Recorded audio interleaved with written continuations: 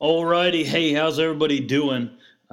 Today is the day after, and I've waited this week to do the podcast because I wanted to get last night under our belt, and just really I want to talk about that a little bit. So I'm going to do this the same way I did last week's podcast. I'm just going to do it. This is unedited. It's going to be if I cough or sneeze or belch or whatever, you're probably going to hear it because my goal is not to edit today. So with that, let's just get rolling. A couple things. One, maybe more than a couple things, but I just say a couple things. So I didn't know what else to say. But one thing that I want to continue to stress on is the series that we're doing on Sunday. We're still in the book of Luke. We're going to be in the book of Luke for a long time. So if you don't like that we're in the book of Luke and you're saying, well, I'm going to a different church because they're in the book of Luke and they're going to be there for a while. Well, you might as well just find another church because we're going to be in the book of Luke for a long time. And I say that because, I tell you that because what I want to do with the book of Luke is what I've been saying for the past, we're coming up on 6 weeks now. The reason that we're doing this study and this series in the book of Luke goes all the way back to what we talked about the first week, that the reason that Luke, Dr. Luke, wrote the book. He was writing it to Theophilus, and ultimately we can learn from that. But as he was writing it, he says that he wants to give certainty concerning the things that have been taught. So that's what we've been doing, and that's what we will continue to do. So with that, last week we talked about kind of a really cool topic, which started the week prior, was worship, and how God intends us to worship. He created us to worship. And we talked about how Zechariah blessed God. He worshiped God after God did a miracle in his life. Well, what I want us to do is continue in the mindset of worship, understand that we're designed to worship, and we should never be, I want to say afraid, but awkward or shy in wanting to worship. And that's something that we're going to develop more and more as we go on. So that's that. Continue just praying for the series. Continue praying for me to deliver God's word through this series, and we're going to have a good time with that. So then, next thing, last night was the first night and the revealing of the vision in which God has really laid on my heart. I'm going to be putting out the talking points or the message from last night out on podcast here probably tomorrow or the next day. We'll see. But until then, you can just kind of hear what it is that God has laid on my heart for this next phase that we're going to go through. And hopefully this is going to be a big transformation for what we do. But it's cool. It's fun. It's exciting. So it's called the Red Hill Project. And the Red Hill Project is not, like I explained last night, it's not just what we do on Wednesday night. The Red Hill Project is a vision in which God has given me to really to impact lives here, not only in the church, but outside. If you want to know the vision statement, I'll give it to you now. It's a movement that changes the way in which people think about Christ and his church. That's the vision. Like that's what I want us to do. I want us to get on our minds. The whole reason that we're pushing and we're going to engage in this Red Hill Project is we want to change the way in which people think. But the way in which we're going to do that, it's got to be a movement. It's got to be something that's alive, not something that is just good on paper. So one of the ways in which we're going to do this, or an expression that we're going to be able to execute is in the Red Hill Project, is Wednesday night gatherings. We're going to start gathering every Wednesday night from 7 o'clock until 8 o'clock here at the church. and it's going to start the 6th of January, so right after the new year, and we're gonna start meeting every Wednesday night, and that gathering is going to be a lot of worship. It's going to be a short, encouraging word from me, but there's going to be a lot of worship. We're going to partake of communion. We're going to be engaging in prayer with one another. We're going to be ministering to one another. We're going to have it designed where my goal is hopefully we have little small groups that break out, and we have plenty of rooms where people can go and maybe get counsel, whatever it may be. But for the time being, it's going to be a very worship focused tonight.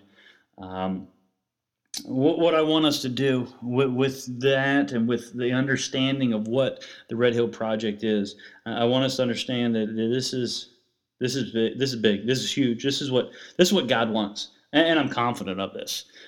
He's made clear some really cool aspects that's going to take place.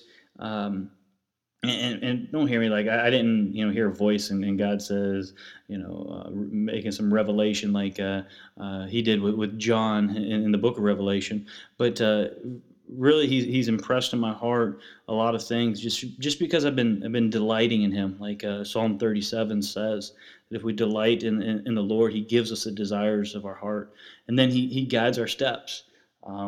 So this is a project that's gonna a movement, a transformation that's going to be awesome. I'm super excited.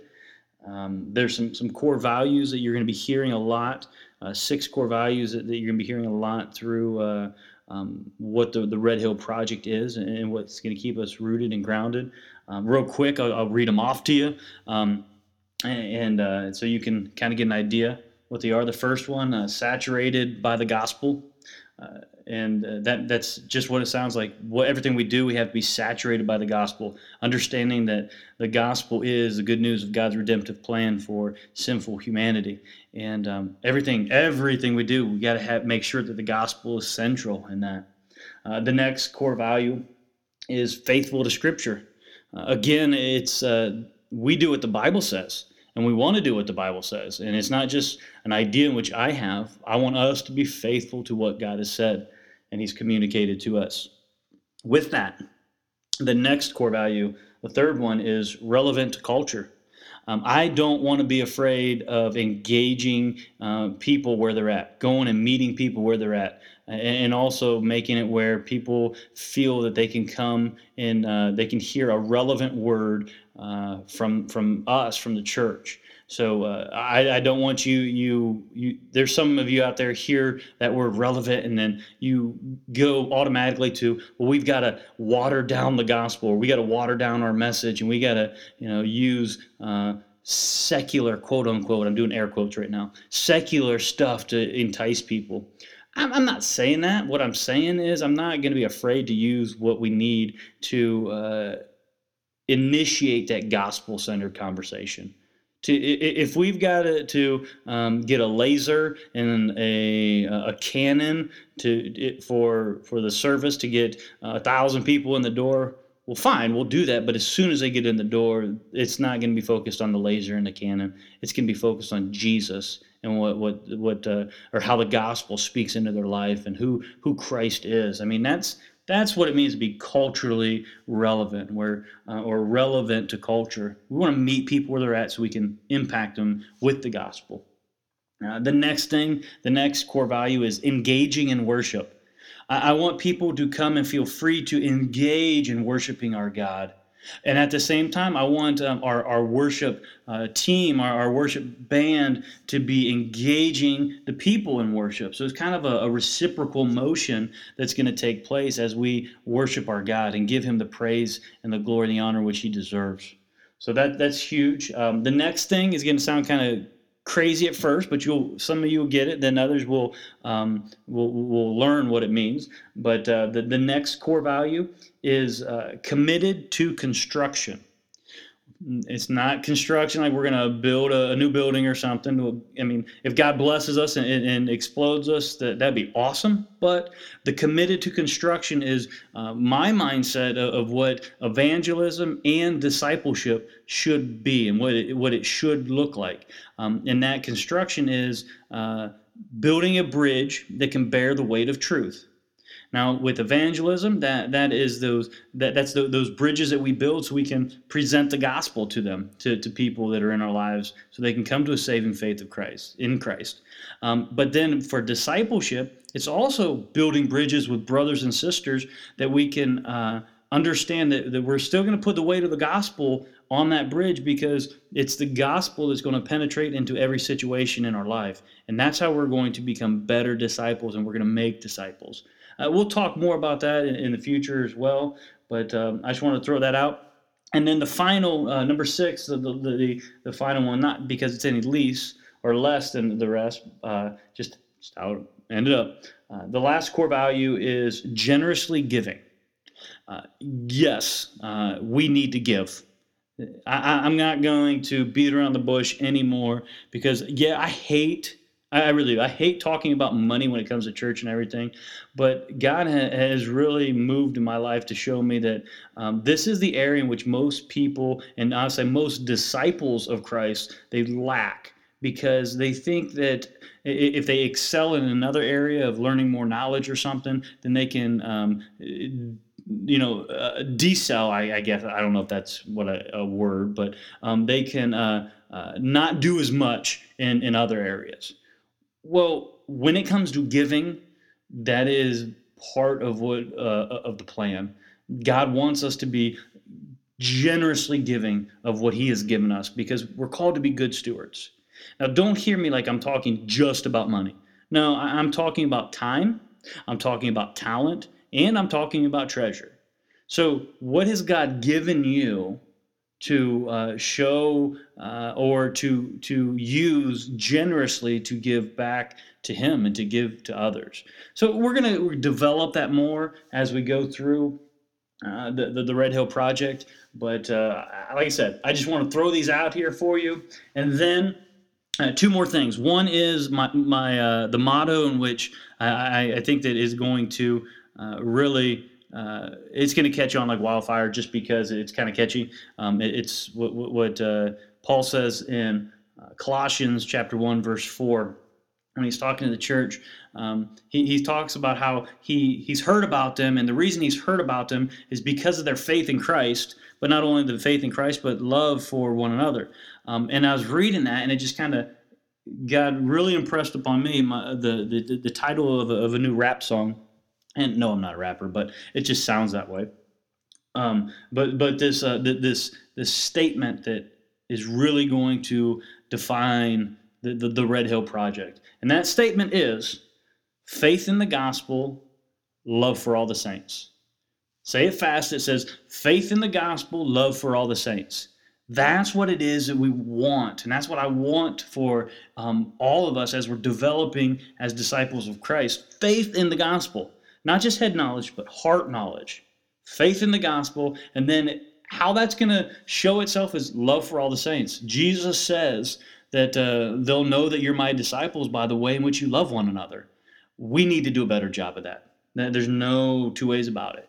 So that's going to be a huge focus. And then we have a discipleship model.